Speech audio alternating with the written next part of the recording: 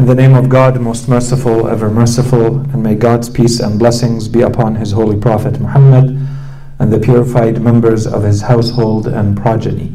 Allahumma salli ala Muhammad wa ali Muhammad wa ajil farajahum. Brothers, sisters, respected viewers, Assalamu alaikum jami'an wa rahmatullahi wa barakatuh.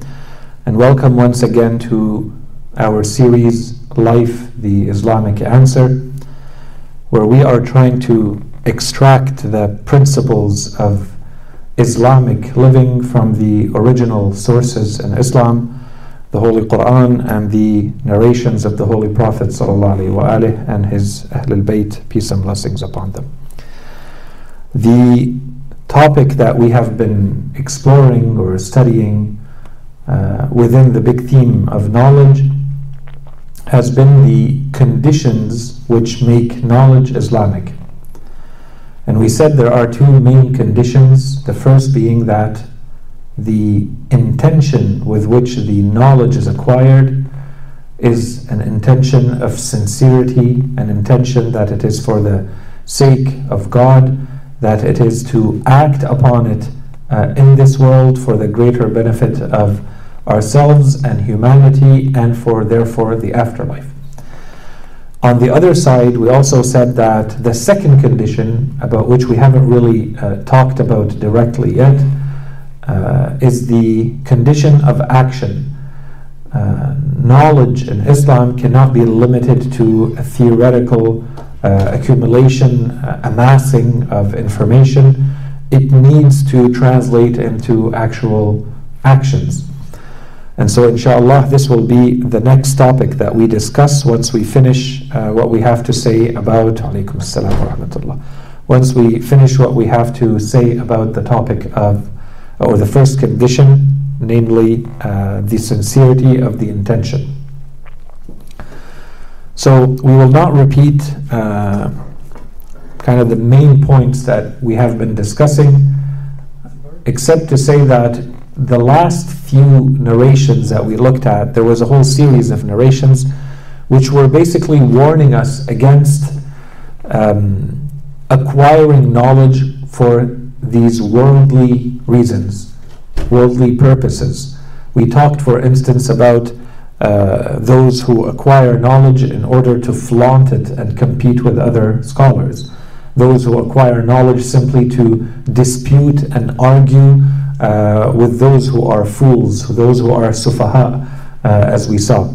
Another type of purpose which was warned against is to amass groups of people that will become our fans, our followers, people who are interested in what we have to say. So out of popularity and fame, and therefore positions of leadership. And we also saw another condition to avoid, or purpose to avoid, which was to use knowledge for gaining socio-economic status, especially by getting closer to those who have authority, who have power, who have, political sovereignty, and so on and so forth in society. So this is the topic that we were trying to finish. So this is what we will be doing today, inshallah. Following that, we will also try to look at a few more narrations to kind of close off this topic. And I thought that I would try, inshallah, we have enough time to do so. There are two passages from Nahj al-Balagha that I thought are worth sharing. Inshallah, we will come back to both of them later. They're very rich, and we will not have time to comment on them now, nor even look at them fully. But I think that there are passages in there that are going to be very relevant, not only for the topic that we're specifically discussing right now, but generally speaking for what we've been talking throughout this theme in general. So the first hadith that we wanted to look at comes to us from the Holy Prophet ﷺ, and as we said, we're looking at these hadith, these narrations that seem very similar. The reason why we're mentioning them is that in each one of them we're finding something different. And so at the end, when we put it all together, we have a complete picture of what all of these hadith are trying to say. So the Holy Prophet says, "Man ta'allama ilman liyumariya bihi as-sufaha." This is the same formulation we saw again and again. أو يجادل به العلماء أو ليدعو الناس إلى نفسه. So you are learning, if someone is learning, the one who seeks knowledge, ليماري به السفهاء, in order to dispute and argue with the fools, أو يجادل به العلماء, or to argue with scholars, أو ليدعو الناس إلى نفسه فهو من أهل النار. Here the Holy Prophet is very explicit, and what is perhaps more explicit than what we have seen until now is that we saw a number of ahadith, all of them formulating it in a different way. They were saying to turn the faces of the people towards you, right? In this one, it's very different. The Holy Prophet is not saying to turn the faces of the people towards you. He's more explicit in stating to invite people to yourself. لِيَدْعُ النَّاسَ إِلَى نَفْسِهِ. So in case there was any ambiguity or confusion or lack of clarity around turning the people or the people's faces towards you, in this case the Holy Prophet is a lot more explicit, a lot more clear. You are inviting people to yourself. You're calling people to yourself. Okay? So clearly here there's a reference to kind of a selfish, egotistical drive, impulse for which you are gaining this knowledge. You're doing it so that you gain popularity, fame, and you want people to be interested in you. You become, your face, your name, your brand, not really so much the knowledge itself and spreading it as it's about me, right? So here the Holy Prophet says, لِيَدْعُ النَّاسَ إِلَى نَفْسِهِ فَهُوَ مِنْ أَهْلِ النَّارِ.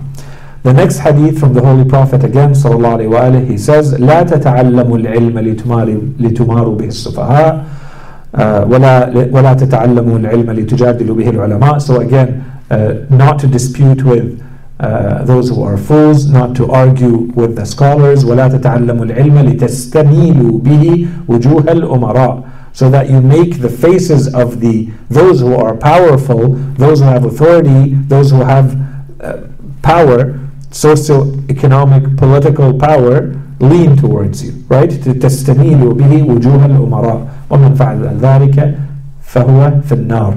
Once again, the reference directly to hellfire. So we saw there was a gradation, right? Some narrations were simply saying beware of, and then slowly we went to hadith that are more explicit. This person either فَلْيَتَبَوَّأْ مَقْعَدَهُ مِنَ النَّارِ فَهُوَ مِنَ النَّارِ, and we will see even more, perhaps even more aggressive of a tone in a few hadith, inshallah. In another hadith, the Holy Prophet says, إِنَّ أُنَاسًا مِنْ أُمَّتِي, there are people from among my nation, سَيَتَفَقَّهُونَ فِي الدِّينِ, they will acquire deep knowledge in this religion. So the issue is not their lack of knowledge, because not only will they have knowledge, سَيَتَفَقَّهُونَ, we said the word fiqh means a lot and deep knowledge. You have a deeper understanding of something. This is the real meaning of fiqh. سَيَتَفَقَّهُونَ فِي الدِّينِ, specifically in religion, they will have a very deep knowledge, a very deep understanding. وَيَقْرَؤُونَ الْقُرْآنِ, this is something to keep in mind. When you see very early texts talking about قراءة القرآن, usually it's not limited to someone who's simply reading the words of the Quran. This is someone who has become a scholar of Quran. This is someone who reads the Quran all the time. Okay, so here the Holy Prophet says they will gain a very deep understanding of knowledge, of religion, and they will become reciters of the Quran. وَيَقْرَؤُونَ الْقُرْآنَ وَيَقُولُونَ نَأْتِي الْأُمَرَاءَ فَنُصِيبُ مِنْ دُنْيَاهُمْ وَنَعْتَزِلُهُمْ بِدِينِنَا. So those people, they acquire the deep knowledge, they become reciters of the Holy Quran, and then they say to themselves perhaps, we will attend those with power. نَأْتِي الْأُمَرَاء, we will come to those who have power. Why? فَنُصِيبُ مِنْ دُنْيَاهُمْ وَنَعْتَزِلُهُمْ بِدِينِنَا, so that we gain from their riches, we gain from the worldly possessions, while at the same time our religion is going to shield us. So we will not ever fall under their influence. We will never fall under their effect, right? because we're shielded by our faith, our religion, our knowledge, our Quran. And the Holy Prophet says, وَلَا يَكُونُ ذَلِكَ. But that will never be.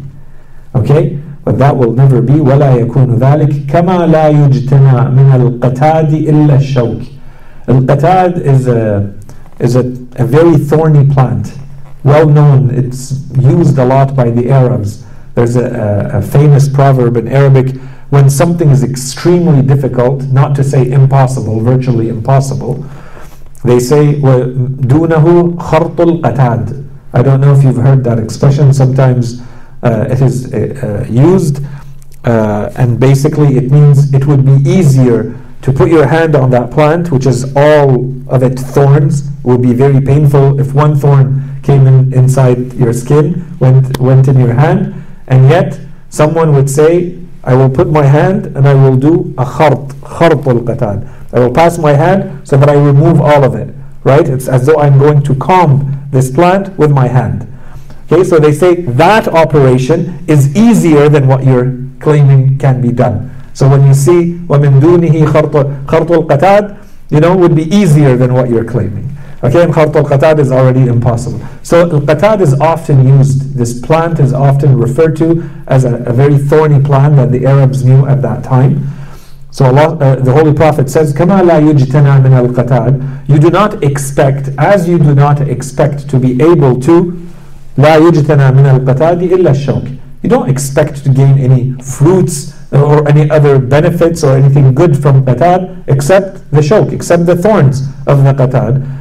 So there is nothing else to be expected to be gained by going closer to those with authority and power and the riches, and you will not therefore be shielded with that faith of and religion and knowledge of the Quran. So here, one point that is very important is that we have to keep it in mind. These people learned religion with the intention of going closer to those who have power. So that's the issue here. It's not that the circumstances led them there.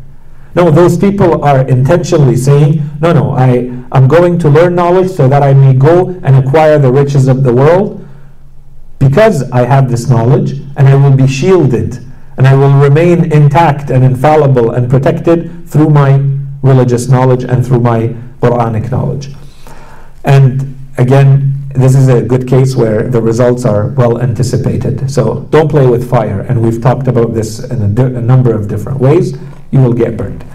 So something to keep in mind. This is a theme that always comes back in the texts that are more spiritual. Okay? And inshallah we talk about that more later. In another hadith from the Holy Prophet, another narration from the Holy Prophet sallallahu alaihi wasallam, he says, "Man talaba al-ilm yuridu bihi harth ad-dunya." If someone seeks knowledge, desiring from that knowledge the harvest of this world, لَمْ يَنَلْ حَرْثَ الْآخِرَةِ. They will gain nothing from the harvest of the afterlife. There are verses of the Quran that talk about this, right? There's harth al-dunya and there's harth al-akhirah. There's a harvest. And are you expecting, are you hoping to gain anything from the harvest of this world or the harvest of the next world, or maybe both? So here the Holy Prophet is not talking about all of the different alternatives. He's mentioning one. He's saying, if you are seeking knowledge, seeking only the harvest of this world, then know for sure that there's nothing for you to be gained in the afterlife.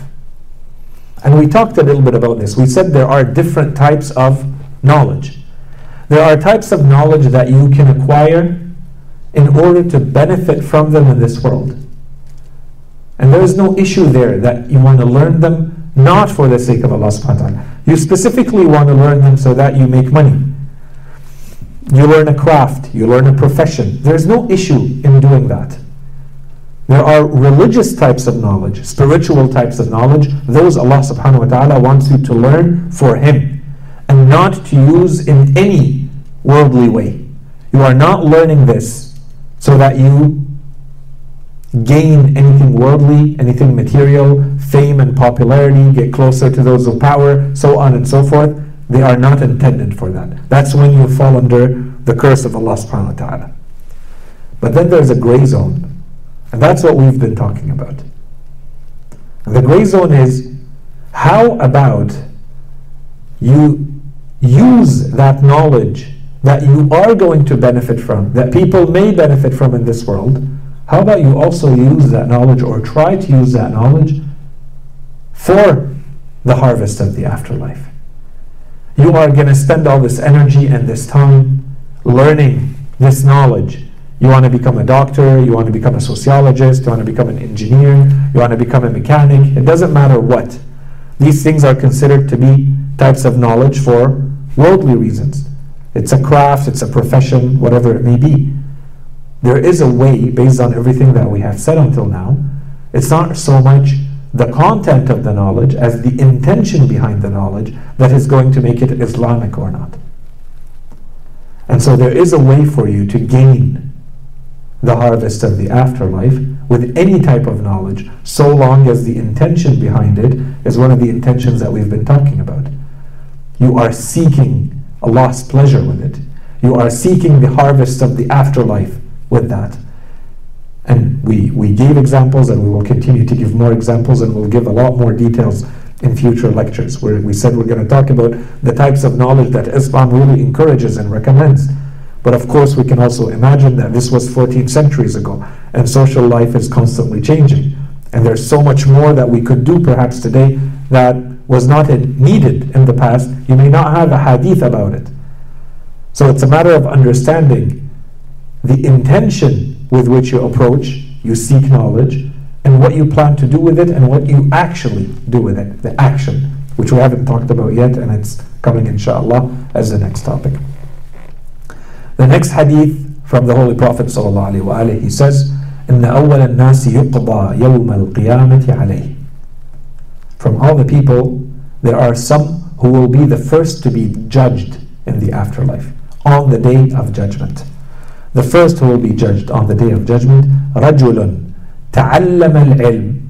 Once again, notice how the issue is not lack of knowledge. As much as we talked about your entire worth as a human being based on the knowledge you have and the aql, and how you use that knowledge. Here you see this person is being judged, the first to be judged. Allah subhanahu wa ta'ala starts with these people. رَجُلٌ تَعَلَّمَ الْعِلْمِ وَعَلَّمَهُ. Someone who learned knowledge, who acquired knowledge, and who taught knowledge. وَقَرَأَ الْقُرْآنِ. And that person was a reciter of the Qur'an. فَأُتِيَ بِهِ. So this person is brought forth. فَعَرَّفَهُ نِعَمَهُ فَعَرَفَهَا. Allah subhanahu wa ta'ala asks him, do you recognize all these favors that I bestowed upon you? And this person says, yes, of course. All of these favors, meaning becoming a scholar and becoming a reciter of the Qur'an. قَالْ فَمَا عَمِلْتَ بِهَا. Allah subhanahu wa ta'ala asks him, or the angels who are judging, they ask, what did you do with the favors we gave you? This person is going to answer, قال تعلمت العلم وعلمته وقرأت فيك القرآن. So based on all the blessings and the favors that I had, I used all of that to learn, to acquire knowledge, to teach, and to recite the Holy Quran. The answer comes back, and it will be said to him, قال كذبت. You have lied. You are lying. That's not what you did with the favors that we bestowed upon you. وَلَكِنَّكَ تَعَلَّمْتَ الْعِلْمِ لِيُقَالَ عَالِمٌ. You learned all of this knowledge only so that it be said about you that you are a alim. Only so that it be said about you that you are a scholar, someone who is knowledgeable, someone who has learned. وَقَرَأْتَ الْقُرْآنِ لِيُقَالَ هُوَ قَارِئٌ. And you have recited the Holy Quran only so that people say that person is a reciter. And so the hadith continues, فَقَدْ قِيلَ. So it has been said. What does it mean? You did all of this so that it would be said about you that you are a alim, that you are a qari. Well, it was said about you that you are a alim. And it was said about you that you are a qari. So basically you made it. That was the reward you were looking for. You got the reward that you're looking for. Don't expect any other reward in this afterlife now. The intention for which you did it was a worldly intention. We gave it to you. Don't tell us now you did all of this so that you truly carry knowledge, so that you act on it to come to the afterlife. ثم أمر به فسحب على وجهه حتى ألقي في النار. Then it is ordered so that that person is dragged on their face and then thrown into hellfire. So this is a humiliation that comes with it, and this is something we're going to see more and more of. There's a lot of these ahadith that we're going through. We're not necessarily going to go back through these ahadith, but inshallah you will remember them. They're talking about something specific that we're going to come back to. When we start talking about action, and then the need to use the knowledge that we're acquiring to act on it, and the first action will be to build a community of knowledge. And the community is made up of learners and made up of teachers. Therefore, we're going to spend some time understanding who is this teacher. And we're going to see there that there is a huge responsibility, a very heavy responsibility on the shoulders of those who become the teachers. They are representatives of this religion. And so what happens to them and how Allah subhanahu wa ta'ala deals with them is very different than how Allah subhanahu wa ta'ala deals with the person who is not a scholar, who is not carrying that amount of knowledge. As much as you will see the merits and the value of those people be incomparable to anyone else, the rewards cannot be compared with anyone else, the punishment is the same. So it goes both ways. Allah subhanahu wa ta'ala is fair. If you use it wisely, what you can achieve cannot be compared. No one can catch up to you because of the knowledge you have. But on the other side, if you misuse it, then the punishment that comes your way is also incomparable. And we're going to go through the ahadith and we will see that as much as there are merits, let's start with understanding the duties and responsibilities associated with the person who now carries this knowledge and putting themselves in a position to teach that knowledge. The next hadith from Imam Ali alayhi salam, he says, احذر ممن يتعلم. This is a longer hadith, this is a part of it. He says, احذر ممن يتعلم للمراء. Beware of the one who is seeking knowledge, who is learning للمراء, just so that they argue and dispute. ويتفقه للرياء. And they acquire deep understanding only to show off, only for show. يبادر الدنيا, full of initiative. This person is full of initiative towards this world, towards this life. ويؤكل التقوى. And he uses taqwa, he uses piety as a eating host or an eating companion. يؤكل. That's the person that you sit with to eat. It's your eating buddy. Imam Ali alayhi salam is as though he is saying he uses taqwa for food. He uses taqwa to fill his belly. He uses taqwa to gain worldly benefits. Okay? So taqwa has become his eating buddy. The person that he uses to gain food. Okay? I go to this person, to the host, so that they feed me. I'm invited to a meal. Okay? يؤكل التقوى. فهو بعيد من الإيمان. This person is distant from faith. قريب من النفاق. They're very close to hypocrisy, double-faced. مجانب للرشد. You always find them away from, avoiding. Mujanib is to be beside. There's a path and you don't walk on the path. You walk beside the path, parallel to the path, but not on it. You refuse to walk on it. That's mujanib. Mujanibun lilrushd. Always avoiding the path of rushd, of wisdom. Muwafiqun lilghay. They are always in agreement with ghay, with error, with incorrectness. فهو باغ غاو لا يذكر المهتدين. باغ basically means someone who transgresses. Baghi is to transgress. غاو is someone who seduces, tricks and seduces. لا يذكر المهتدين. They never mention those who are actually guided. They never remember those who are guided. And here, once again, you see Imam Ali alayhi salam, he began by saying, يَتَعَلَّمُ لِلْمِرَاءِ وَيَتَفَقَّهُ لِلْرِيَاءِ. Once again, you see the warning is not from those who, we saw warnings against those who don't have knowledge. Here the Imam is saying, احذر, stay away from, beware of the person, and this person is carrying religious knowledge. This person is seeking religious knowledge. يَتَفَقَّهُ. But the intention behind it is لِلْرِيَاءِ. Okay? So that's one. The second point is, and inshallah we're going to spend a lot more time on this later. There are references in this to kind of, we can call them spiritual diseases. Why is it that this person has a problem mentioning those who are guided? Why? There's a spiritual disease here. There's an illness of the soul that makes this person incapable or hates mentioning those who are actually guided.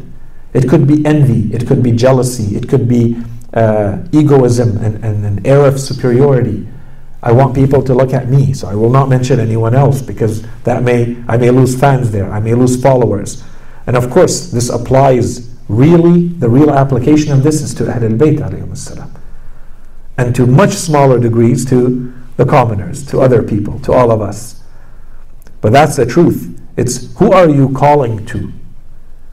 What are you trying to bring people towards? You're trying to bring them towards you, or you're trying to bring them towards Allah and the Quran and the Holy Prophet and Ahlul Bayt alayhim salam. Okay? And inshallah we're going to come back to all of that. And then again, the other link here, once again, I think to keep in mind, once again, this has to do with the teacher. So as much as this applies to all of us, it also applies to this person we want to take as a teacher. We have a lot of these recurrent characteristics or traits that keep coming back now, again and again. Inshallah, we're going to keep them in mind. We're going to talk about who should we be following, who should we be using, respecting, considering as a teacher. Inshallah, we're going to come back to all of that later. In narration, this one does not have a lot of new in it, but the ending is different. So this one, pay attention to it. From Imam al-Sadiq alayhi salam, he says to one of his companions, Ibn al-Nu'man, لا تطلب العلم لثلاث. So these are not different. Do not seek knowledge for three reasons. Do not seek knowledge لترائي به, to show it off.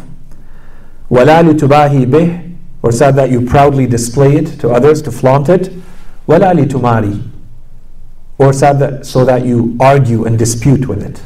Okay, so those, the same that we saw. But then he adds, and this is new in this hadith, the Imam says, وَلَا تَدَعْهُ لِثَلَاثٍ. And also, there are three things, these are not good enough reasons not to learn. He just gave us three reasons for which we should not be learning. You don't learn for those reasons, to flaunt it, to use it for argument. We saw all those. Now he's saying there are three reasons that are not good enough not to learn. So the Imam says, so don't use these as pretext. And sometimes the shaitan will trick you one way or another, where you end up using one of these as the reason for which you're not learning. One of them is رغبة في الجهل. It may sound funny. رغبة في الجهل, out of a desire for ignorance. And we talked about this in the past. We said sometimes we say, I know enough. What I already know is sufficient. I don't need to learn more. And we said perhaps the easiest way to understand it is simply laziness. رغبة في الجهل. It's as though it is out of a desire for remaining ignorant. As though that is a good enough reason not to learn, the Imam says. That's not enough of a good reason. رغبة في الجهل. The second one, وزهادة في العلم. Something that is zahid is something that has no value. So, for the reason why this person is not learning is because they undervalue knowledge. زهادة في العلم. They're not giving knowledge its proper worth, its proper importance. no matter how much importance you're giving knowledge, based on the hadith that we saw, if it's true knowledge, knowledge that could transform you, knowledge that could change your life, could change your outcome, could change your rank in the afterlife, I don't think we can ever put a price on this. I don't think we could ever put a worth or a value on this. So when the Imam says, وَزَهَادَةً فِي الْعِلْمِ, it's because you're undervaluing. If you really understood the value of that knowledge, you would seek it. But because you undervalue knowledge, you don't seek knowledge. So the Imam is saying this is not a good enough reason not to learn, because you are undervaluing the worth of that knowledge. And the last reason, وَاسْتِحْيَاءً مِنَ النَّاسِ. And the third reason that is not good enough not to learn is out of shame and embarrassment from people. How can I sit in a class and learn? How can I become a student? How can I become a student of so-and-so? How can I be at the same level as someone else? Inshallah, we're going to see the ahadith where what it says and how the Holy Prophet talks about the old man with white in his beard sitting beside the child to learn, and how much reward they get. Because that's difficult. Because this shows that this person has sincerity. They are going against social, economic, cultural customs, principles, things that are believed in their society, out of sincerity to learn, because knowledge is more important than feeling shame or not feeling shame, feeling embarrassed or not feeling embarrassed. And we will see this as a recurrent theme in the hadith of Ahlul Bayt alayhim salam when we're going to talk about the knowledge community. This is just a hint to it. So the Imam here is saying these are three reasons that are not good enough not to learn. Because you want to stay lazy and ignorant, not good enough. Because you don't understand the worth and value of the knowledge, not good enough. Just trust us. Imam Sadiq says, trust me, it's worth it. It's not because you're undervaluing it, not giving it its worth, that you're not going to go learn it. No, you still go learn it, even if you don't understand how much it's really worth. And finally, out of shame, out of embarrassment. I'm too shy to go learn, to say I don't know. People know that I don't know. And so on and so forth.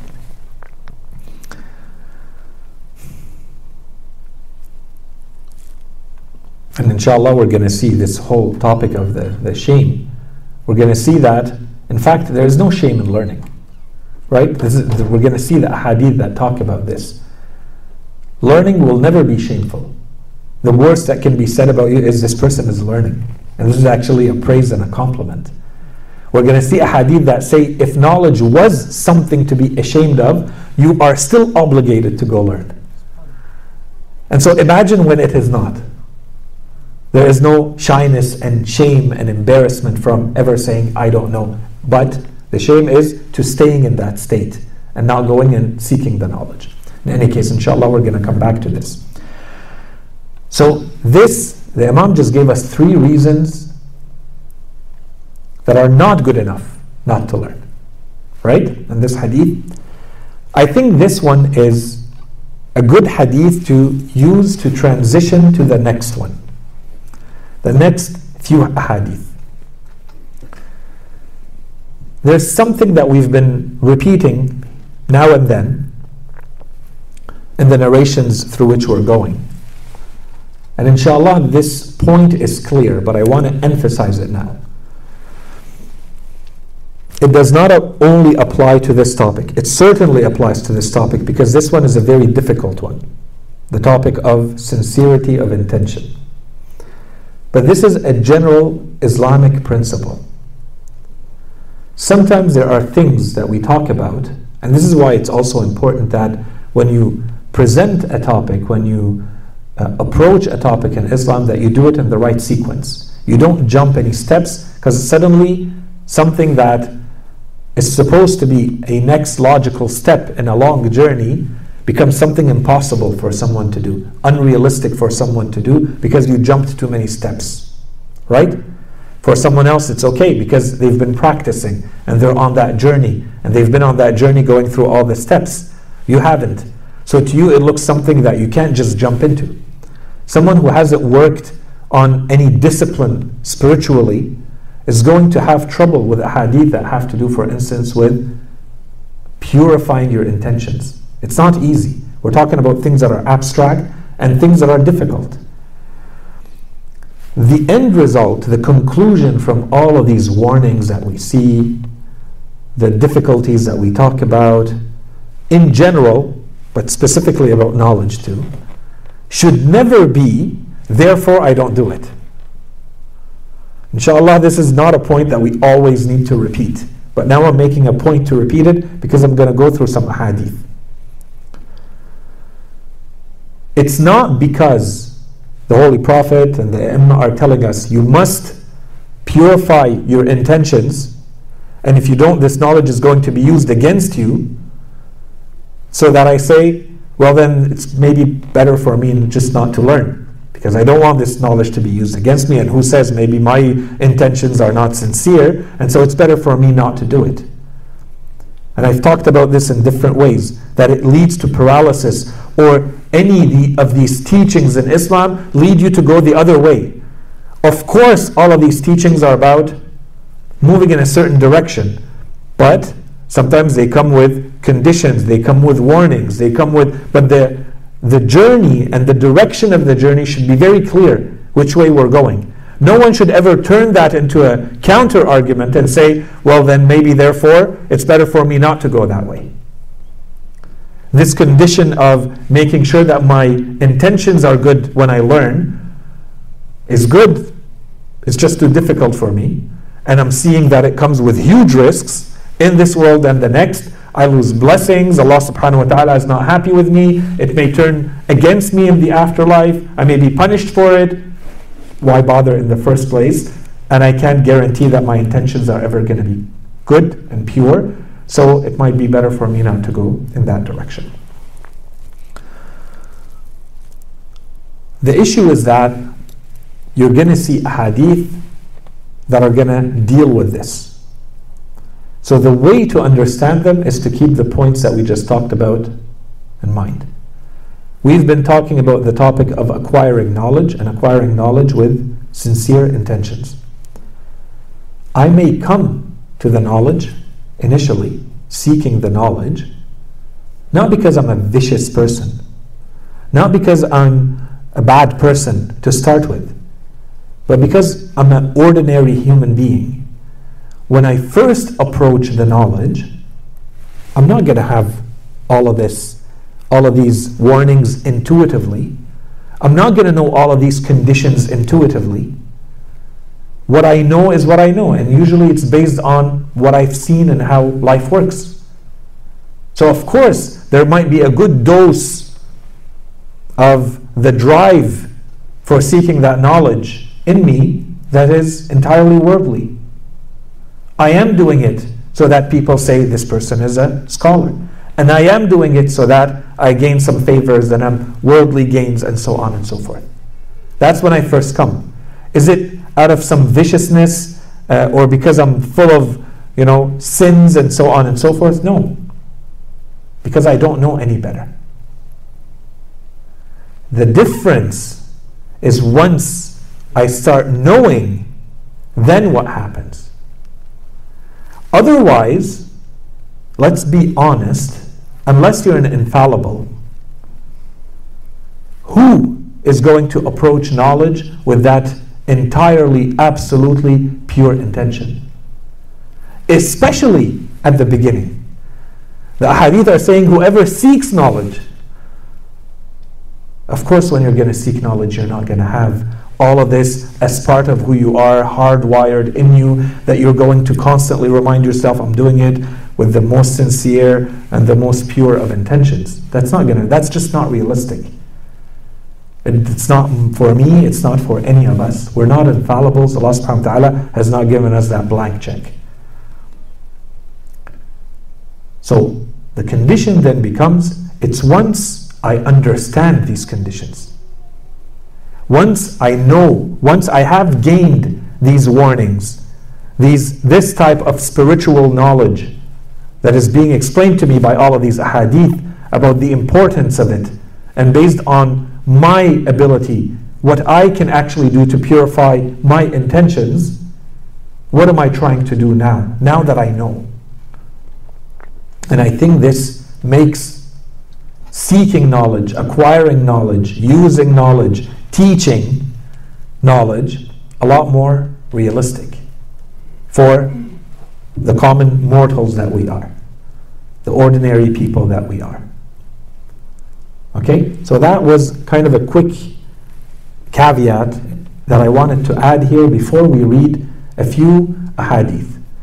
I think that with this framing, now that we're going to see these ahadith, we're going to see that, in fact, they are not contradicting anything we have said, if we keep the points that we just made in mind. Otherwise, someone who sees these ahadith and who has been following along with us for the past 3 or 4 lectures, they're going to say this is just a flagrant, raw contradiction to everything that you've been saying. Okay? So this is where we see that there are ranks and there are levels, and this is where you see that Islam always has these different, all of the tools that can be used to make a human being better are used by Islam. As an example, Allah subhanahu wa ta'ala, to get people to become good, He doesn't only talk about hell, He also uses heaven. This is a completely different approach. On the one side, I attract you to something that you want. On the other side, I scare you with something you absolutely want to avoid. These are the stick and the carrot. These are completely different tactics, right? We saw one way of talking about the importance of the sincerity of intention. Now look at these other ahadith. Okay, with that introduction, and we don't need a lot of them. The point, I think, is going to be very clear very quickly.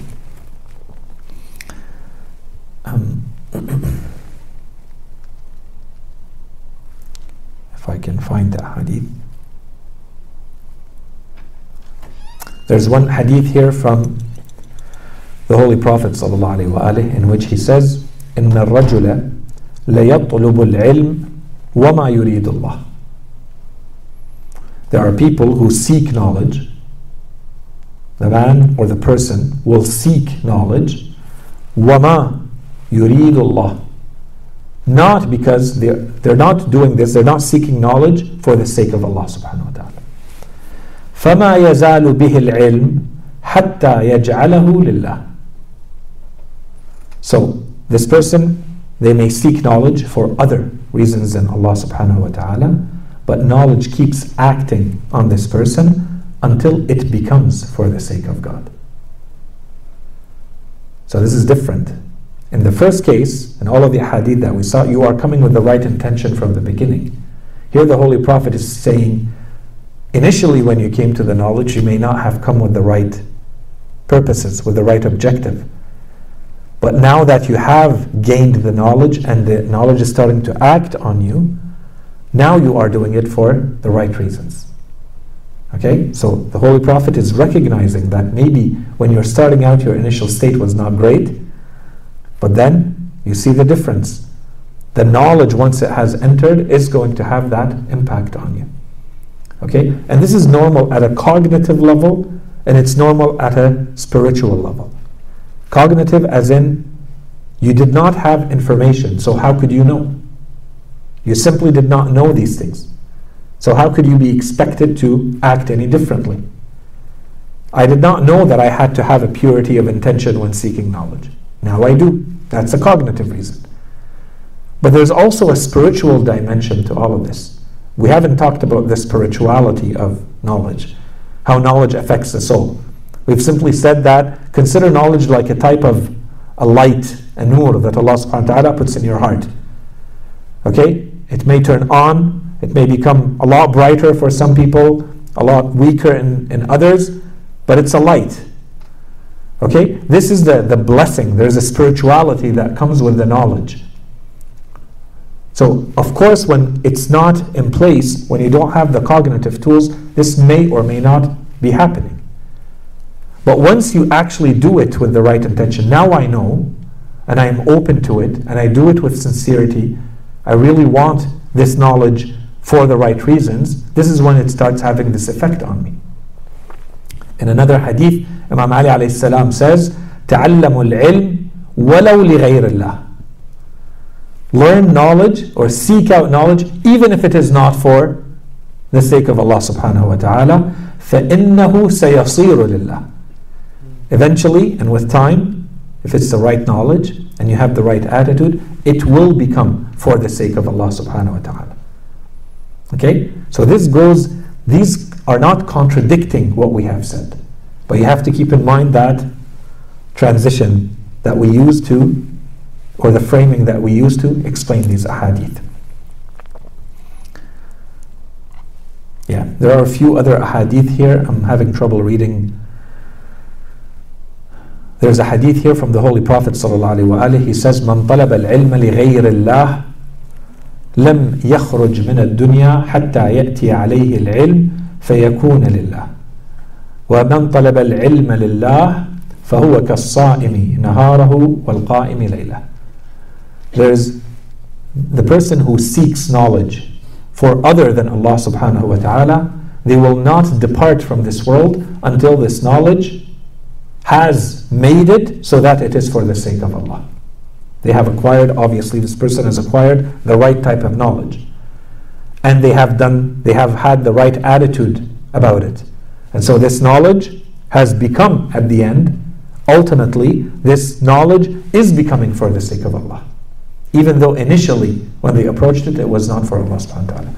And then he says, وَمَنْ طَلَبَ الْعِلْمَ لِلَّهِ, and this is where you see that the ranks, there's fairness. There's someone who actually comes to the knowledge, seeking the knowledge for the sake of God, right from the beginning. So once you fall in that state, so if you've been in that state all along, of course you're getting a reward that matches that. If not, eventually you're good, but your position is not the same as the one who's been in that state all along. So the Holy Prophet adds here, وَمَنْ طَلَبَ الْعِلْمَ لِلَّهِ. So there's a difference. As for the one who seeks the knowledge truly for the sake of Allah subhanahu wa ta'ala, they are like the one who is fasting their days and staying their nights up in worship. قَائِمٌ لَيْلَةٌ وَالْقَائِمُ لَيْلَةٌ وَإِنَّ بَابًا مِنَ الْعِلْمِ يَتَعَلَّمُهُ الرَّجُلُ خَيْرٌ مِنْ أَنْ يَكُونَ لَهُ أَبُو قُبَيْسٍ ذَهَبًا فَأَنْفَقَهُ فِي سَبِيلِ اللَّهِ. And a single chapter or a single type of knowledge that a person learns is better for them than if they had Abu Qubays. Abu Qubays is a mountain to the east of Mecca, behind the Safa. When you go inshallah to Hajj, the Safa wal Marwa, on the Safa side behind it, there was a mountain that the Holy Prophet refers to a lot in his ahadith, because the Arabs know it. All the Arabs talk about it. It's one of the bigger mountains in Mecca. It's about 400 meters tall. It's called Abu Qubays for all sorts of reasons. Perhaps the man who first inhabited it, or a man who running away from a battle way before Islam. It's called Abu Qubays. So when Abu Qubays is mentioned, usually it doesn't say the mountain. So you have to know who is this Abu Qubays. Abu Qubays is the name of a mountain. The Holy Prophet is saying learning one type or one chapter of knowledge, bab min al-ilm, is better for a person than to have the equivalent of, than to have Abu Qubays to give away in charity. If it were made of gold, the Holy Prophet says, يكون له أبو قبيس خير له من أن يكون له أبو قبيس ذهبا.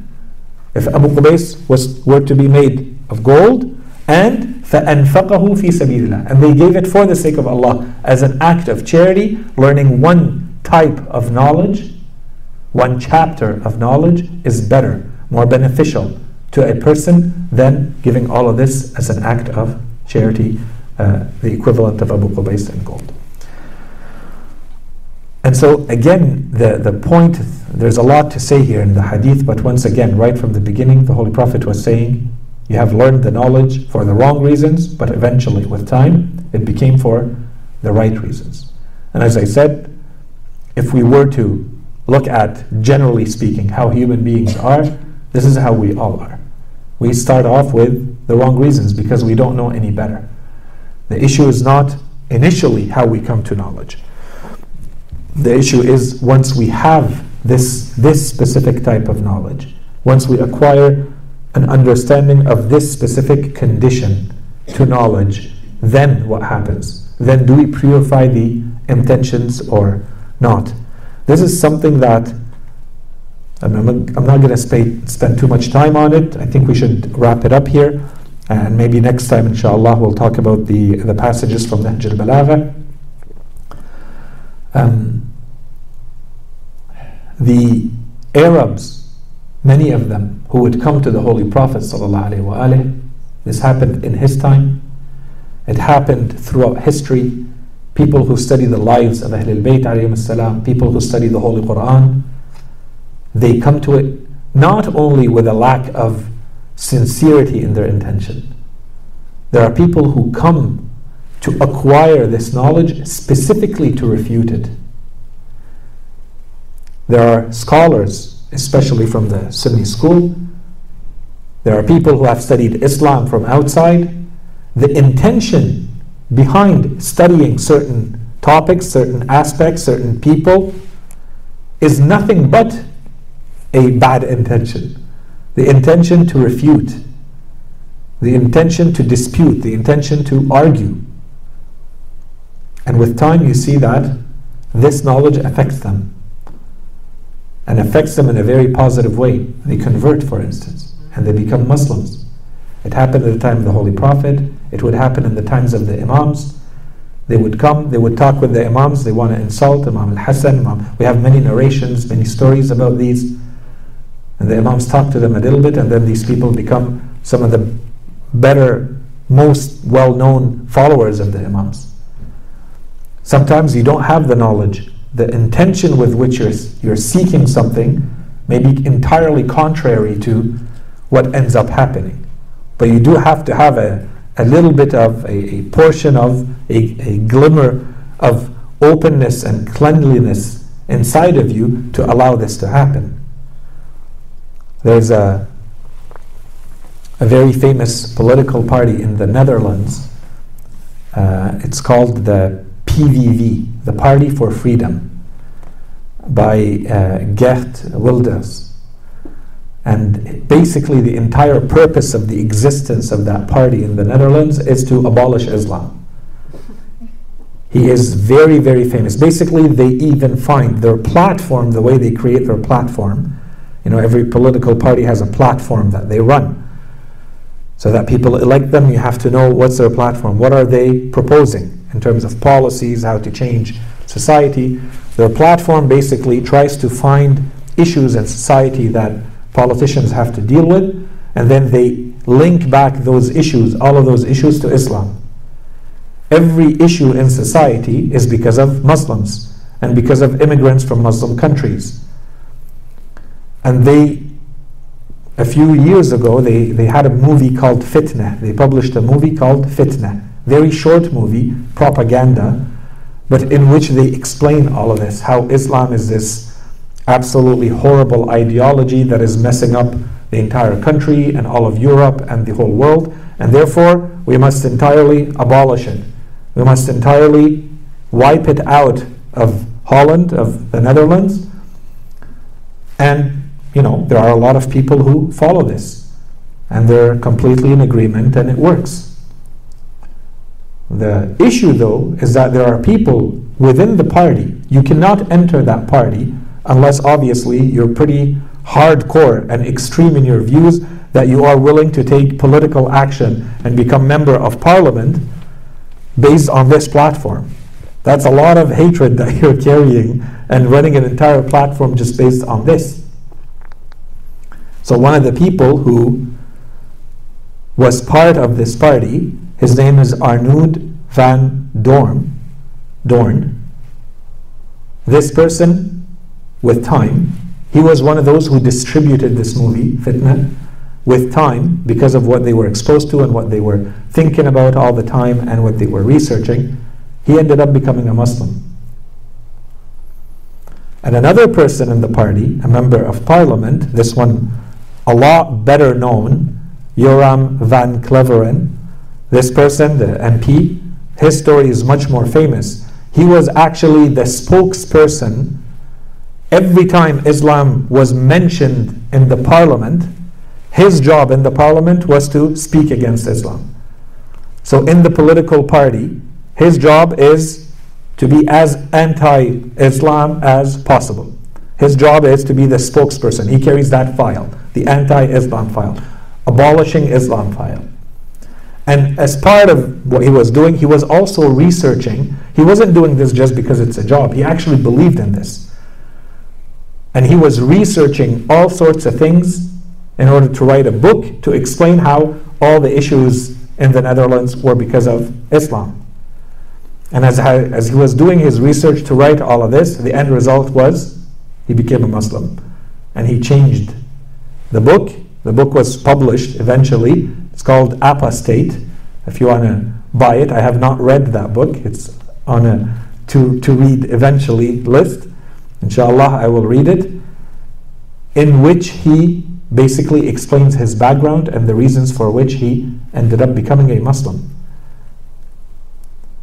To me, these are very living examples of what we've been talking about. Sometimes the intention is completely different. The intention with which you seek the knowledge may not be there. But because you have that openness, some cleanliness within you, you are objective and sincere in how that knowledge is affecting you, you end up allowing that knowledge to do whatever knowledge does inside you, to act on your soul as it's supposed to act. And then you see these people, for instance, as examples. They become Muslims. And there are many, many examples of this. So all of this to say, inshallah, nothing in what we have been talking about leads anyone to despair and become hopeless or think that what we've been talking about is too difficult or idealistic or unrealistic. No, absolutely not. And we have the ahadith to back it up.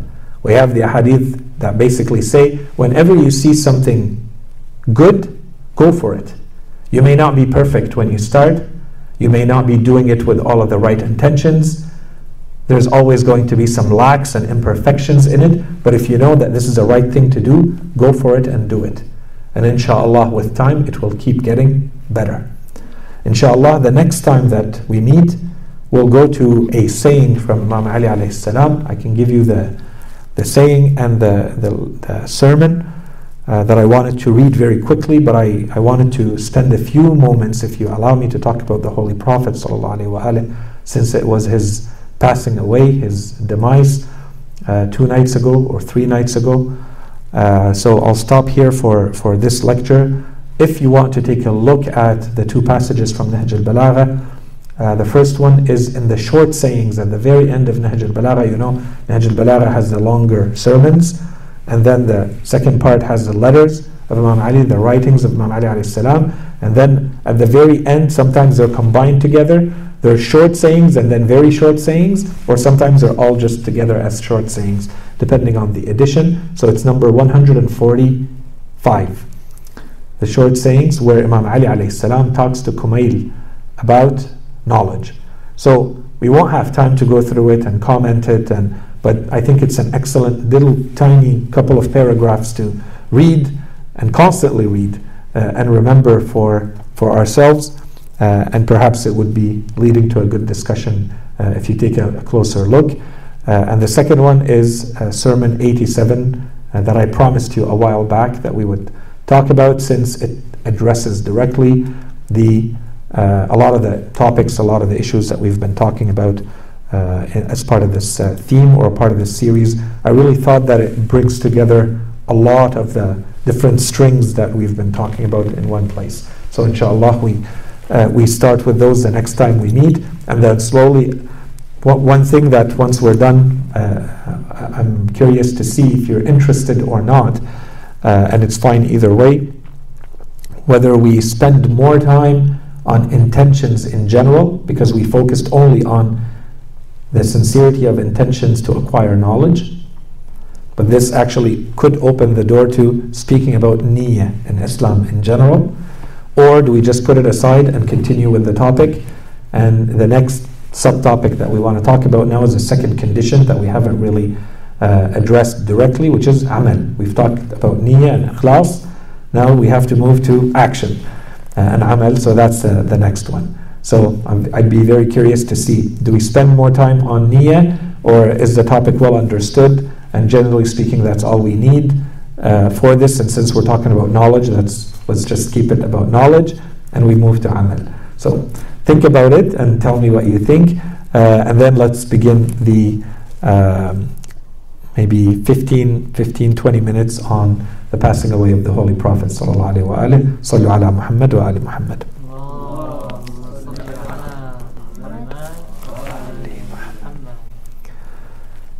أعوذ بالله من الشيطان الرجيم. بسم الله الرحمن الرحيم. In the name of God, most merciful, ever merciful. So, as we just mentioned, 2 or 3 nights ago, we were going through the demise anniversary of the Holy Prophet sallallahu alaihi wasallam. We can say the demise, the passing away, the death, and we could also say the martyrdom of the Holy Prophet sallallahu alaihi wasallam. And because it's already late and I don't want to spend too much time on this, I don't intend to make this into a full-fledged lecture. But at the same time, I don't think that we should completely miss the opportunity to talk about the Holy Prophet whenever we can, especially for, if you follow the news, the latest attacks on the Holy Prophet, I thought, from France, where now there are calls to abolish the name Muhammad from France entirely. So I thought that at least we take a few minutes to honor and talk about our Holy Prophet sallallahu alaihi wasallam. To me, this just continues the history, the very long history of injustices and oppression against the Holy Prophet that continues, and it will not stop anytime soon. But such a shame when someone understands what the Holy Prophet, who this man was, and how he was, and how he behaved, and what he represented, and how misunderstood he is, how many misconceptions and misgivings there are around him. I think we should try whenever we can to seize the opportunity to talk about him and to get to know him a little bit better. So, very quickly, as I said, not enough time to give a full lecture here. The Holy Prophet passes away on the 28th of Safar. And I happened to be reading this book recently by Leslie Hazelton. And I'll talk about Leslie Hazelton in a second. The book begins, so this is chapter 1, basically right after the prologue. 2 pages of a prologue, and then I'm reading from the first line of the book. Okay? She says, or after the first sentence, you know what? I'll read from the first line. If there was a single moment it all began, it was that of Muhammad's death.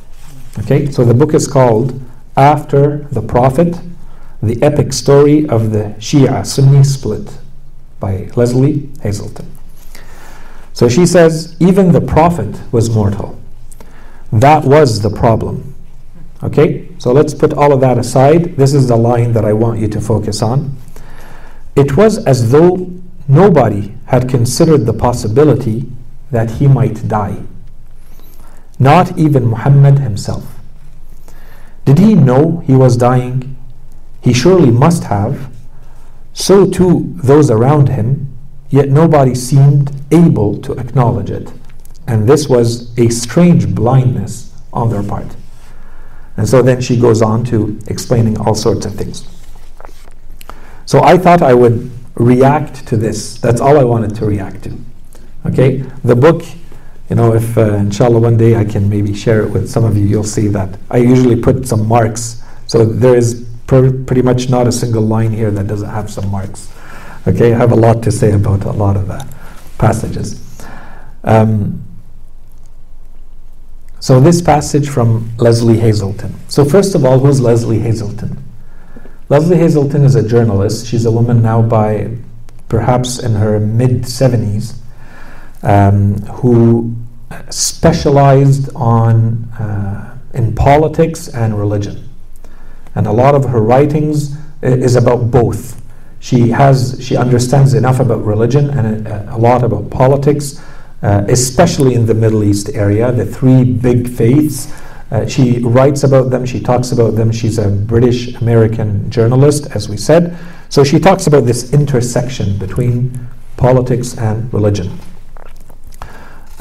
She's openly agnostic, and she has recently published a book about being agnostic and what it means. It's a manifesto, and so on and so forth. And this is just to give a little bit of a profile. She has a number of TED Talks. I don't know if you've seen them or not. She's talked about a few topics. One of them is actually one of the most famous TED Talks, and she speaks specifically about the Quran and the Holy Prophet. And it is incredibly, for someone who, like her, is coming from the outside and talking about it, a very positive message. Very, very well done. So anyways, so she has become even more famous because of not only one, but a few, 4 or 5 TED Talks, in addition to the fact that she's a very public figure as well, and so on and so forth. And she has a number of different books, including this one and other ones. I believe she has another book by the name of The First Muslim, Muhammad the First Muslim, or something like that. I haven't read it. So, long story short, my issue here is not to pick on Leslie Hazelton. I have no beef, I have no issue with Leslie Hazelton. I think this is one in a long series of books. I have another one here by Karen Armstrong, Muhammad, a Prophet for Our Time. There are a number, a large, very, very large number and growing number of books dealing with Islamic history in general, or specifically the life of the Holy Prophet sallallahu alaihi wasallam. Michael Cook, Martin Lings, as I said, Karen Armstrong and Leslie Hazelton, Montgomery Watt. If you want to go much earlier, he wrote a biography of the Holy Prophet sallallahu alaihi wasallam, and the list goes on. So the idea here is really not to pick on this book or this author. Okay? In fact, I think her specifically, as well as all of these other authors, they should be commended and praised for their efforts and the energy they put to go out of their way to understand the life of the Holy Prophet, to dig through Islamic literature, Islamic history, which is complex, not always easy to follow. And you see these people from outside of this world spend so much time and so much effort, and I honestly believe that in these cases, at least that I mentioned, their efforts are sincere, their intentions are sincere. They are truly trying to get the best, most objective, truthful image of the Holy Prophet ﷺ and of Islamic history, and to present it in a very balanced way. And to a large degree, based on where they're coming from, they actually do achieve that to a large degree, as I said. So, where's the issue? Part of the issue is that, first of all, they are mostly repeating what is available to them in books of history. And in reality, and I've spent quite a bit of time reading what thinkers and Orientalists and others have written about Islam and Islamic history, Islamic theology, Quranic commentaries. Usually it lacks analysis. It lacks the critical point of view. They are good at finding the information, synthesizing the information, presenting the information. And sometimes they will give some opinions, but you'll see that they're very they're lacking. If you go to some of our authors and how they are able to analyze, take a political event, a political decision, and analyze it and really explain the ramifications and the layers of significance behind a political event or a decision, you don't see any of that in most of their works. It's much more a narration of what happened, here's how it happened, and if they are saying this is why, it's probably a repetition of what's contained in Tabari or Tabaqat ibn Sa'ad or something like that, and it stops. It doesn't go further in their own trying to really analyze, understand, well, if this person has this type of personality, what could it possibly mean? Okay, that usually is not there in most of these writings. And they are also open in a lot of cases. They're very open in that they're not going back to the original sources in the original language. Many of them are only reading in English or the languages that they understand, and therefore they're not going to the original sources of history, and they're relying on what we call, in the academic world, we would call it second-hand information, right? You're not going to the original sources to come up with your own opinions about them. Okay, some of them did. If you go back to Noldiga and others, they did. But for these authors, Karen Armstrong openly says she is using second-hand information, right? Information that is freely available, English language, and so on and so forth. And there is a lot of information available, but we can't compare that with all of the information that's available, and there is a lot. Okay, so these are some of the big points to keep in mind. And then there is their general understanding of Islamic history, the nature of Islamic history itself. Islamic history is not an easy topic. What we need in Islamic history is true historians. Unless you just want to repeat what others are saying, you need to be a true historian. And a true historian is not someone who can simply repeat what the events were. That's fine, that's okay to be able to repeat, but that does not make you a historian in the Islamic sense. And someone who wants to say anything of significance, anything new, to have an opinion about Islamic history, they need to do a lot more than just repeat the events as they are listed in the books of history. Why? A lot of reasons, and we don't have time. This deserves a series of lectures, okay, to dig into. In part, because you need to understand, for instance, that after the Holy Prophet passes away, and for that next century, there is a censorship, and no one is allowed to report or write anything in the Islamic world.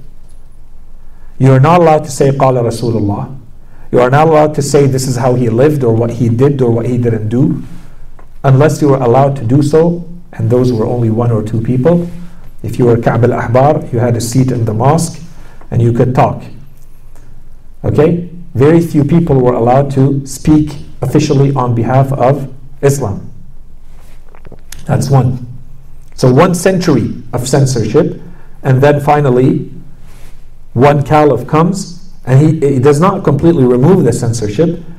He says we're going to remove the censorship, and therefore his qadi, his main judge, is going to be allowed to start writing. Okay, that's really what happened. Around year 99 or 100 to 101, during that time. So that's the first thing to keep in mind. So when they're saying this is what history says, and this is what happened, do they know that piece or not? Do they understand that perhaps maybe 60 to 80%, closer to 80, and perhaps even more, I don't have scientific data on this, of Islamic history, basically, because of all the censorship, has roughly come down to us from 2 people. Only, and only 2 people. One of them was from Bani Umayyah, and one of them was a descendant of Bani Zubayr. So when we say those words, a historian should right away understand what does it mean to say history has only come down to us through a person who is of an Umayyad descent, working in the Umayyad government of the time, and the other person is a Zubayri who is writing and working under Bani Zubayr and with Bani Zubayr. And then you add to that, in the subsequent generations where you had actual historians, true professional historians, the likes of which would only appear centuries later in Europe, for instance, such as Ibn Ishaq, they were not allowed to write however they wanted. Ibn Ishaq wrote a gigantic work. He was not allowed to publish any of it. He ran away. There was one attempt after another because they did not like what he was writing And so finally Ibn Hisham took that work and massacred it, and the version of Ibn Ishaq is what Ibn Hisham reported. And Ibn Hisham openly says, I cannot report everything that I have learned from my master who has heard it from Ibn Ishaq, because my master refuses to say certain things, and he has told me certain things, but he has told me not to write them because he doesn't want them to be attributed to him. Why? Because Bani Abbas would not allow those things to ever make it into official writing and history. Inshallah, we'll spend time in the future talking about all of these versions and all these events and incidents around Islamic history. And so, of course, we could continue like this. I'll finish maybe with one more point related to this, related to present day editions. We would think now that there's a huge movement of printing and publishing happening in the world with very beautiful editions coming out. Glossy paper and thick covers and beautiful. Some of them are even colored. You have different colors in these editions. No one is paying attention to the fact that there's a whole lot of cutting and editing happening in these newer editions.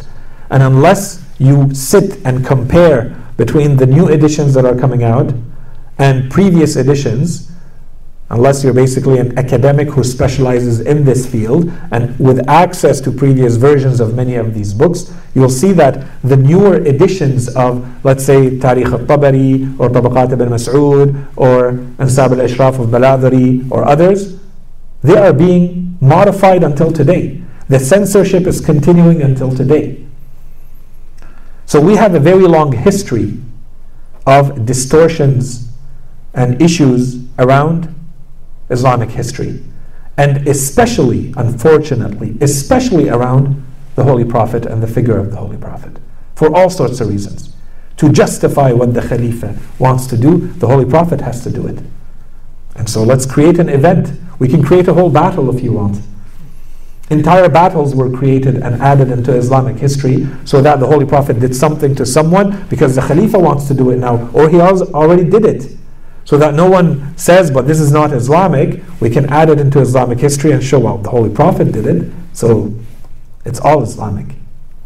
He's only repeating. In fact, the Holy Prophet did worse, right? The Holy Prophet did his wudu with nabidh. So it was fine for anyone to come later and do that. It would be fine for the Khalifa to live surrounded by wine and alcohol. The Holy Prophet would enter rooms, private rooms, where he would see very, young, beautiful girls singing. So it would be fine for the Khalifa to have young singers, singing throughout the night, because the Holy Prophet does it. Is it because the Holy Prophet did it, or because these people were working in the government of Bani Abbas, working in the government of Bani Umayyah, and they needed political justifications?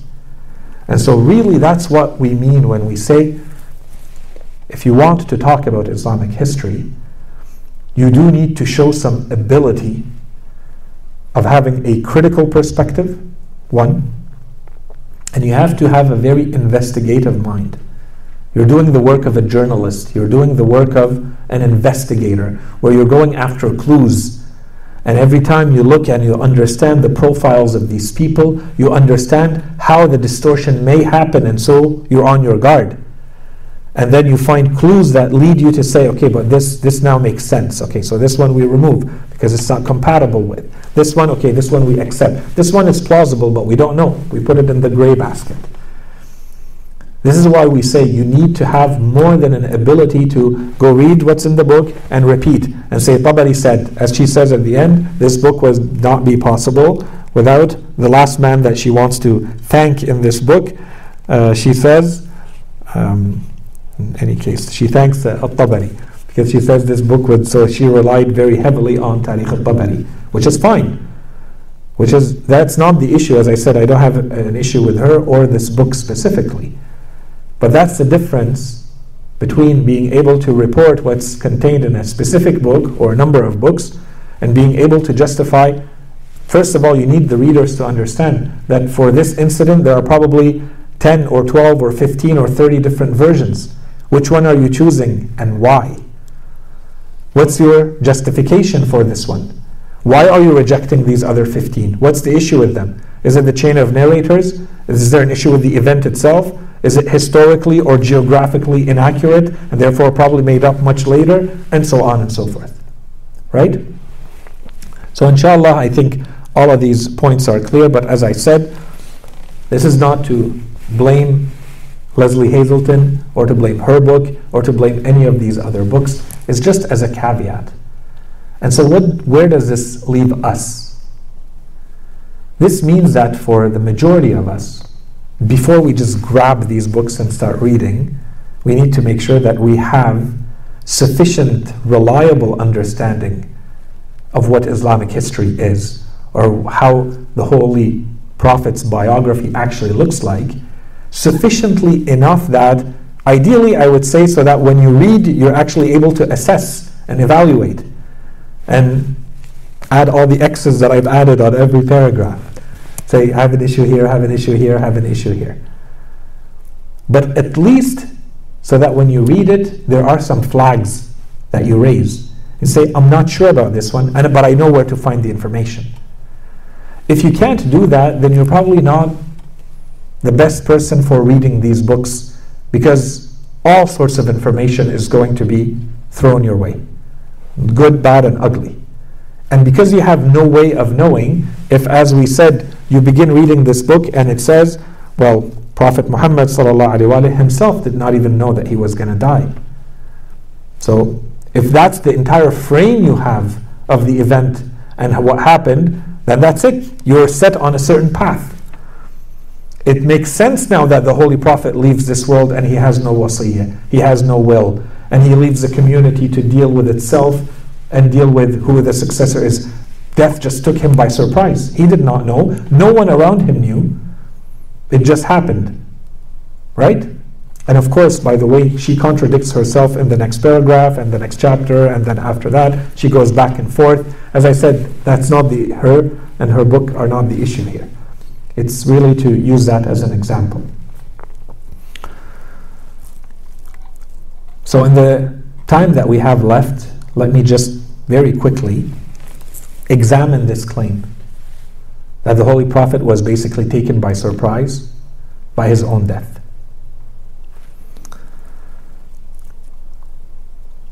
So our claim is going to be, the counterclaim is that we don't think the Holy Prophet was surprised by his own death one bit, nor were anyone of those who were around him in general or around him in a very close way. So if we're talking about his family members, if we're talking about his closer companions, everybody knew the Holy Prophet was passing away. In fact, generally speaking, it was well known in the Islamic world at that time that there was something going on, and most likely the Holy Prophet may be leaving this world very soon. Why? First of all, to say that the Holy Prophet was taken by surprise as she did not, there are no references or nothing, so it's entirely based on conjecture. That's her own opinion or interpretation of what is happening. That's her best explanation of, otherwise, why would we end up with the version of events that we ended up with? He must have been taken by surprise. He's sick, but he doesn't think that he's actually going to die. And those around him don't actually think that he's going to pass away this time. That's one. The second reason is the Holy Prophet, and she talks about this in the book, the Holy Prophet went through, she says, at least 3 assassination attempts that were major. In fact, there were many more. From the time that the Holy Prophet said, I am a messenger of Allah, his life became in danger. And it continued throughout the time that he was in Mecca. He moved to Ta'if, they tried to kill him in Ta'if. He came back, and then he went to Medina. And in Medina there were multiple assassination attempts, all the way to, and I have hinted to it, even one of them happening very late in the seerah of the Holy Prophet, and the biography and the life of the Holy Prophet. After the pilgrimage of the farewell, there was another assassination attempt. After the Holy Prophet came back from Hajjat al-Wada', there was another assassination attempt. And in fact, we have narrations that say, and the Holy Prophet named the munafiqeen. He said who they were, but once again, to talk about Islamic history, Go through all of the books of Islamic history. You will not find a single name of those people, but you will find a mention that the Holy Prophet named each and every one of the people who tried to assassinate him. We can put a list together. Some scholars have tried to say, based on the profiles, based on everything we know, based on their investigative work, here's who we think the list is on that list. But the Holy Prophet, we are told, explicitly said who those people were. The people knew, and he forgave them, and nothing happened to them. And we know that for a fact that there were companions of the Holy Prophet who knew. Hudayfa and others knew. And he knew them, and those people were afraid. We are told some companions would be very afraid of Hudayfa for this reason, and other companions, because they knew, and at any time he could use that knowledge. But the Holy Prophet asked him not to. Okay? In any case, so that's two. Then included in these assassination attempts, okay, so before we talk about that, rationally speaking, so you are someone whose life has been in danger, under threat of being assassinated again and again and again. Okay, through poison, through being thrown off a cliff, Laylat al-Mabit, where he left from Mecca, and Imam Ali alayhi salam slept in his bed instead of him, so that they don't know that the Holy Prophet has run away, going to Medina. You're someone who constantly lives with this. Would you not think that someone who lives this type of life would expect to die at any given time, and they're ready, and they would handle it? Or would they be entirely surprised that something is, going to lead to their death at some point? Look at just normal figures of the world today. Some people who are on the run, and if you do interviews with them, if you talk to them, you see that they will openly say, yeah, I know now, at any time my life is now in danger. It only makes sense. Death is not going to take me by surprise. I may drink something and there was something put in it. I may go somewhere and I'm shot in the street. I may go somewhere and they will make it look like it was an accident, and so on and so forth. Is this not rational? So are we saying the Holy Prophet is so gullible and naive that even though he's going through these 3 or 10 or 15 or 30 assassination attempts, he still doesn't know that he may die? And death is just coming to him as a surprise. Okay. Then there is an incident, I'm just quickly mentioning it before going to the next argument. There is an incident that's constantly mentioned, that the Holy Prophet was poisoned by a woman after the Battle of Khaybar. So very quickly, that is, one of the beautiful concoctions and distortions and fabrications of history, where you have someone poisoning the Holy Prophet in year 7, and he dies of that poison in year 11. That's quite a sophisticated type of poison. I don't know how they activated it, 3 or 4 years later. Okay, these are examples of, the distortions in history. But because there's an issue, there was a real need and reason, because those people who were close to the Holy Prophet knew that something perhaps not natural is happening to the Holy Prophet in his last couple of days, that they had to make up a story to link the Holy Prophet to having been poisoned. What's the best way to do it? To bring it back to a story that may have actually happened. And that's the calamity of that story, the disastrous aspect of that story. That when the Holy Prophet, they say, there was a lamb that was cooked for the Holy Prophet and others of his companions, brought to the Holy Prophet. That woman wanted to take a revenge against the Holy Prophet because he had killed members of her family in the Battle of Khaybar. So she poisoned that lamb or the goat, and she brought it to the Holy Prophet. And as he wanted to start eating, he invited his companions. They started eating. One of them actually died beside the Holy Prophet. He ate, and the Holy Prophet wanted to start eating, and then he told them, do not eat. Why? They say the Holy Prophet, miraculously, the Holy Prophet told them, the goat or the lamb told me I am poisoned. So, if the event is true, let us go along with the story. If the event is true, it means the Holy Prophet did not eat. So I don't know why he's dying from that poison 4 years later. Yes, the companion who ate with the Holy Prophet died. He died that night beside the Holy Prophet. And they say they threw the rest of the meat to dogs, and the dogs died. So you can't say that that meat caused the Holy Prophet to die. But if there was poison, why is there a need to say that the Holy Prophet died with poison? Because something may have happened that those around at that time knew. The Holy Prophet is not dying naturally. And we have very clear indications of that, and inshallah we leave that to another time. A third reason is the legal aspect. Generally speaking, Islam says you're supposed to be orderly in all of your affairs. Right? We read in Shahr Ramadan, Imam Ali alayhi salam says, وَنَظْمِ أَمْرِكُمْ أُوصِيكُمْ بِنَظْمِ أَمْرِكُمْ. Make sure that all of your affairs are orderly, well organized, well managed. And that includes having a wasiyah. In fact, you're supposed to have a wasiyah the moment you think that you may die. Okay? It's mustahab or / wajib to have your wasiyah ready.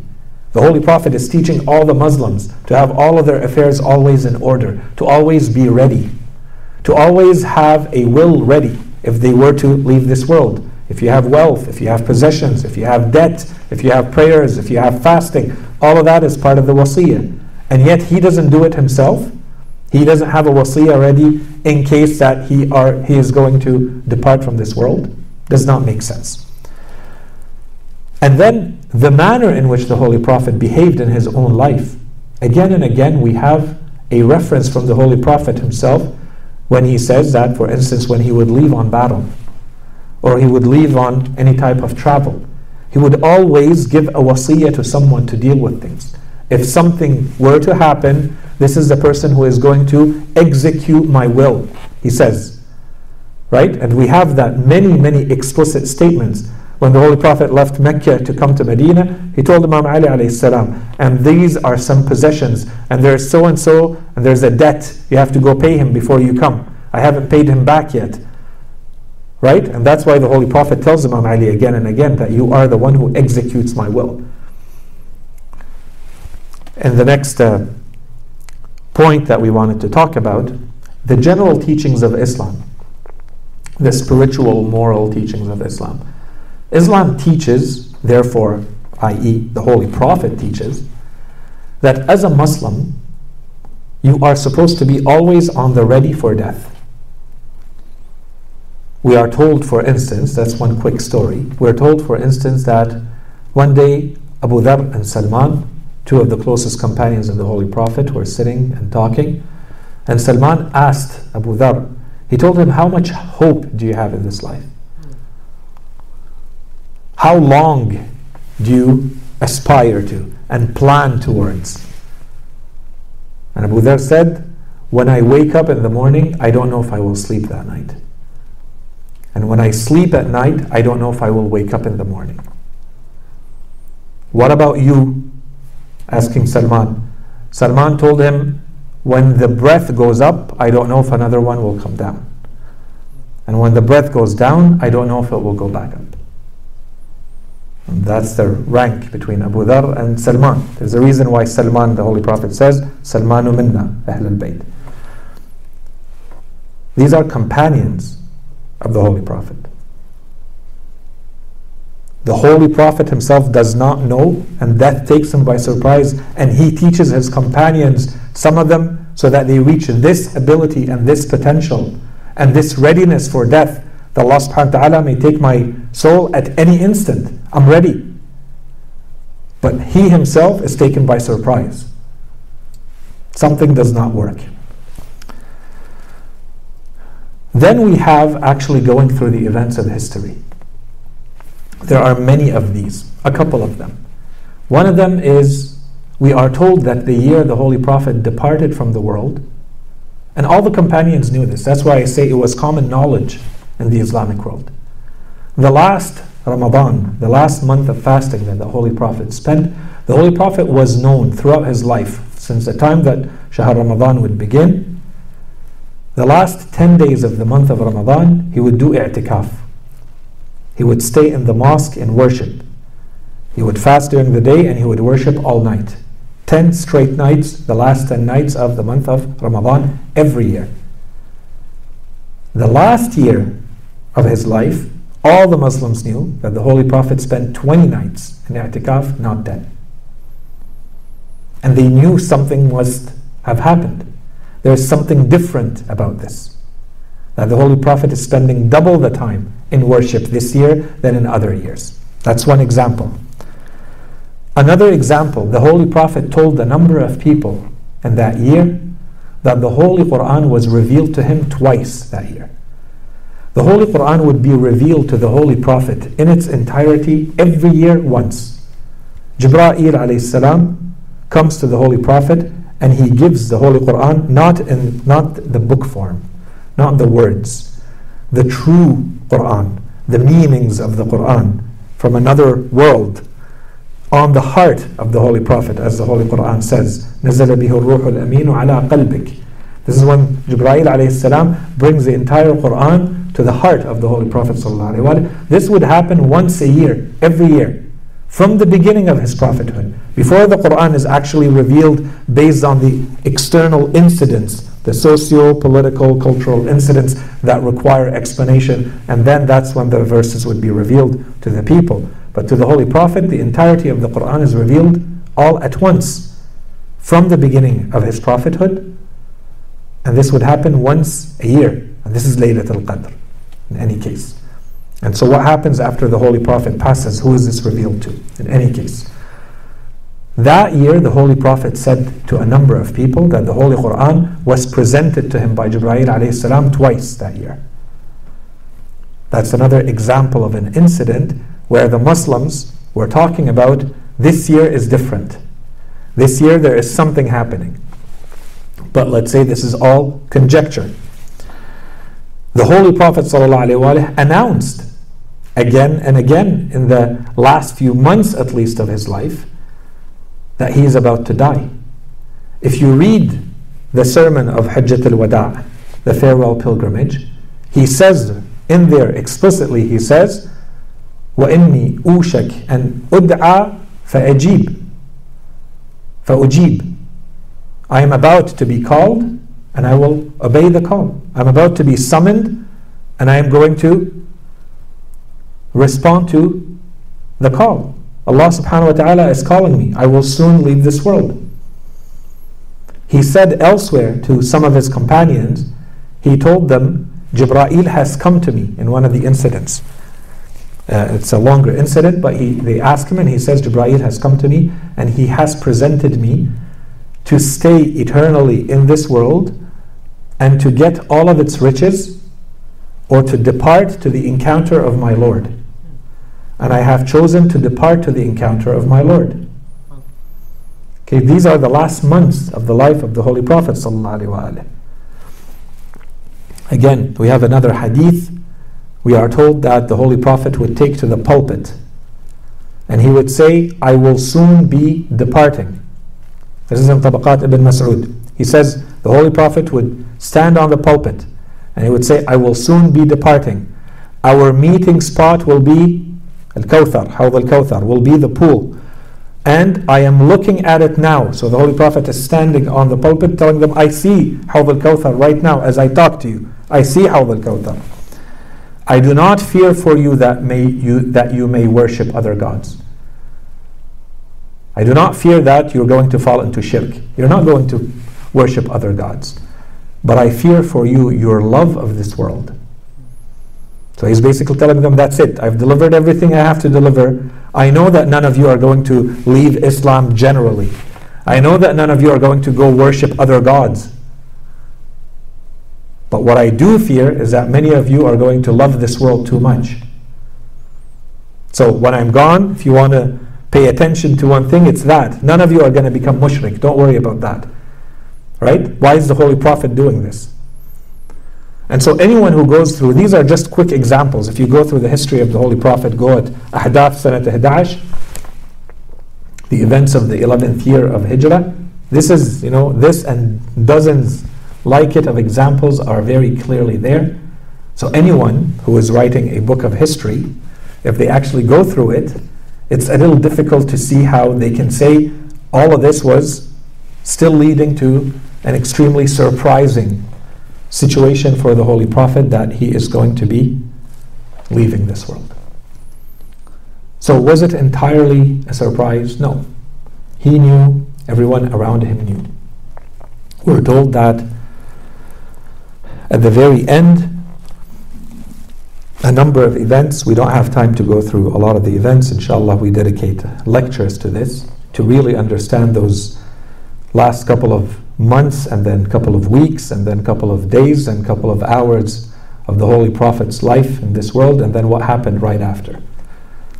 But some of the big events are that there was the calamity of the Thursday, the last Thursday of the life of the Holy Prophet. So what does it mean when this man that you've been living with for 23 years tells you, I want to write my will, so bring me something with which I can write and something on which I can write, بِدَوَاتٍ بِكَتِفٍ وَدَوَاتٍ, so that I may write to you something. If you follow it, you will never go astray after me. Is this not a will? Or is this a man who is being taken entirely by surprise? Okay? And so of course we all know the answer that was given right away, just so that the Holy Prophet does not put anything in writing at that time. Umar ibn al-Khattab at that moment said, the man is speaking nonsense. إِنَّ الرَّجُلَ لَيَهْجُرْ, and in another version, لَيَهْذُ. He's saying gibberish. He's saying nonsense. In other versions they say غَلَبَ عَلَيْهِ الْوَجَعْ. So he's under too much pain, so he's saying things that don't make any sense. He's hallucinating, he's saying nonsense. The book of Allah is sufficient for us. We don't need to write anything or listen to anything that he has to say. Just a quick question, I'll just quick open and close bracket. If today, anywhere in the world, someone, let's say a non-Muslim, were to come out and make a proclamation, he takes something that the Holy Prophet says and they say, the Holy Prophet Muhammad says, this is gibberish, this is nonsense. Would there not be calls to boycott and protests in the street, and people who say you can't blaspheme and talk ill against our Prophet and this is unacceptable? Okay, so this man became the second Khalifa of the Muslim world. One of the men who is considered the closest to the Holy Prophet was saying that. And so right away, there's a fight that erupted in that tiny room where the Holy Prophet is dying. And this was said, other companions objected to this. How can you say something like that about the Holy Prophet? In fact, some historians have said, some had their hands on their swords. So the Holy Prophet ﷺ said, get up and leave me. It is not becoming that there is fighting or arguing in the presence of a messenger of Allah subhanahu wa ta'ala. Leave. The Holy Prophet kicked them out. And then, obviously they knew what the Holy Prophet was writing. They could not let that writing happen. And then the Holy Prophet tried to push them out from Medina so that nothing would happen, because the Holy Prophet is aware of what's happening. Inshallah, one day we'll talk a lot more about what was actually the political and military and social context of Al-Madinah Al-Munawwara at that time, and how these tribes of Bedouins came into Medina from outside with thousands of men carrying weapons, as though there was already an alliance in place between some people and some other people. Okay? Aslam, when Umar ibn al-Khattab says, when I saw Aslam, the tribe of Aslam, when I saw Aslam, تَيَقَّنْتُ بِالنَّصْرِ, I became certain of victory. When he was talking about how Abu Bakr became the Khalifa, when he was asked to repeat those incidents that led to Abu Bakr becoming the Khalifa. He says, when I saw the tribe of Aslam actually come, تَيَقَّنْتُ بِالنَّصْرِ, I became certain of victory. Victory of what? Against who? And why Aslam? Aslam are some commentators, if you go back to the verses of the Quran that talk about Al-A'rab wa ashaddu kufran wa nifaqa, they mention 4 tribes. Aslam is one of the tribes. Juhayma and Aslam and 2 other tribes. Okay? They were known to be living outside. They did not have these alliances. They had not lived under truly Islamic rule. They were not really carrying any Islamic knowledge. They were still living very much based on the tribal conditions and circumstances that were in place in the time of Jahiliyyah. In any case, the Holy Prophet tried to push all of these people out. He told them, you must go in the dispatch of Osama. There's a battle. The Romans are entering on Islamic land. You must go and defend those lands towards Syria, where the Byzantine Empire was starting to infiltrate and come in. And the Holy Prophet prepared over those couple of last weeks in his life, he prepared an army. And Osama ibn Zayd was supposed to be the leader. And under the pretext that Osama was too young and how could he lead, they would refuse to go. And the Holy Prophet came out on his pulpit when he saw them coming back, and he said, "You must leave." And they say, "But he's too young," and he gave a sermon. And at the end he said, لَعَنَ اللَّهُ مَنْ تَخَلَّفَ عَنْ جَيْشِ Osama. May God curse those who do not join the army of Osama, the battalion of Osama, like I ordered. But they still did not depart. In fact, Osama himself did not depart. They went and they set up a camp about 3 miles outside of Medina al-Munawwara, and then the news would keep coming from inside the house of the Holy Prophet. The Holy Prophet's about to die. The Holy Prophet's about to die. So Osama said, "I can't leave. I have to come back." And so in the reports, Osama himself came back, that the Holy Prophet appointed as the leader. He himself came back and he said, "I came, the Holy Prophet was passed out." Because during those last days, the Holy Prophet would go in and out of consciousness. And he says, "But then he opened his eyes and I kissed him, but he couldn't talk. So he just put his hand on my shoulder, and I understood that he was praying for me. And so I went back to the camp." And they would not leave the camp. They stayed at Jurf, which is 3 miles away from Medina, and they would not go beyond. And the others came back. They would not even stay with Osama. They came back to Medina, and they came inside the house. And then the Holy Prophet would say, as he was dying, he would say, "Call my brother so that he prays." So Aisha went and called her father. And when he came, the Holy Prophet said, "No, call my brother." And so Hafsa went and called Umar. And the Holy Prophet said, "No, call Ali so that he prays." And then they saw that Abu Bakr was already standing to perform the prayer. And of course, here are 2 different versions of history. If you know how to dig, you will find the version that Aisha says. He came out of the house when he saw that, he asked to be carried. And 2 men carried him, she says. A man and his uncle Al-Abbas. And of course, the narrator in one of the books says, "And I asked, who is the man? Did she know?" And he said, "Yes, but she can't stand saying his name." Imam Ali alayhi salam carried the Holy Prophet. He was under one side of the shoulder of the Prophet. Al-Abbas was on the other.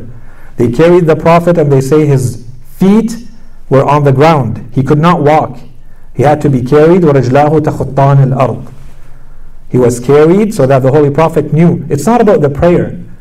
The Muslims have always prayed with one of them, whoever amongst them can be the Imam. The Holy Prophet knows that this may actually be used by people politically against his will and against his orders. Someone is going to say, "Well, Abu Bakr prayed exactly like it happened." And go see other versions of history, and they will say Abu Bakr was praying and the Holy Prophet came and he sat on the side with a big smile on his face, and that's the last time they saw him, and his face was bright. The Holy Prophet came and he was placed on the prayer mat and he prayed from julus. He could not stand, so he prayed while sitting down, and all the Muslims prayed behind him. So that Abu Bakr does not pray, so that the Holy Prophet knows that people would not use that as a pretext by saying the Holy Prophet appointed Abu Bakr to perform the prayer instead of him, therefore he is the one. There is a symbol behind this. Okay, and so in any case, the events continued in this way.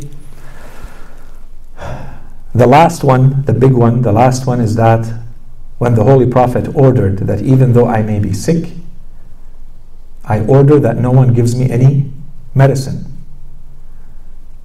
And yet, they gave the Holy Prophet medicine.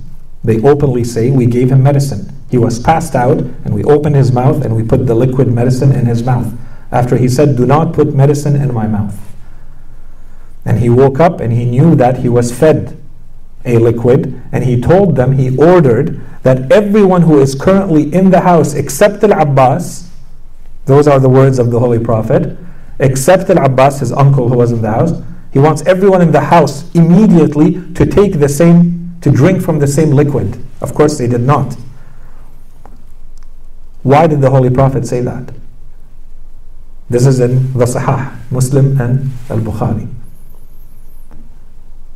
Okay? And so in the end, the Holy Prophet asked that everyone leaves him alone except his Ahl al-Bayt.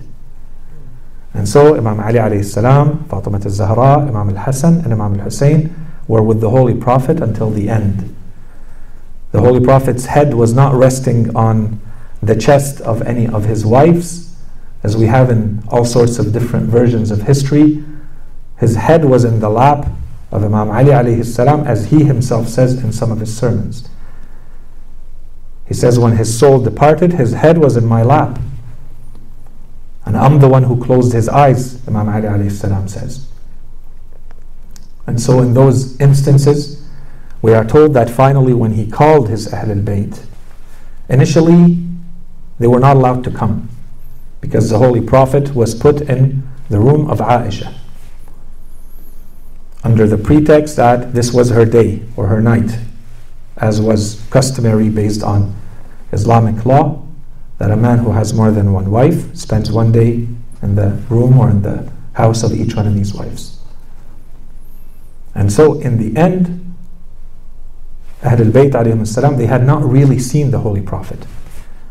Only certain people had been allowed to come in and out because it's her room. And so in the end, when the Holy Prophet asked everyone to leave, what did they go do?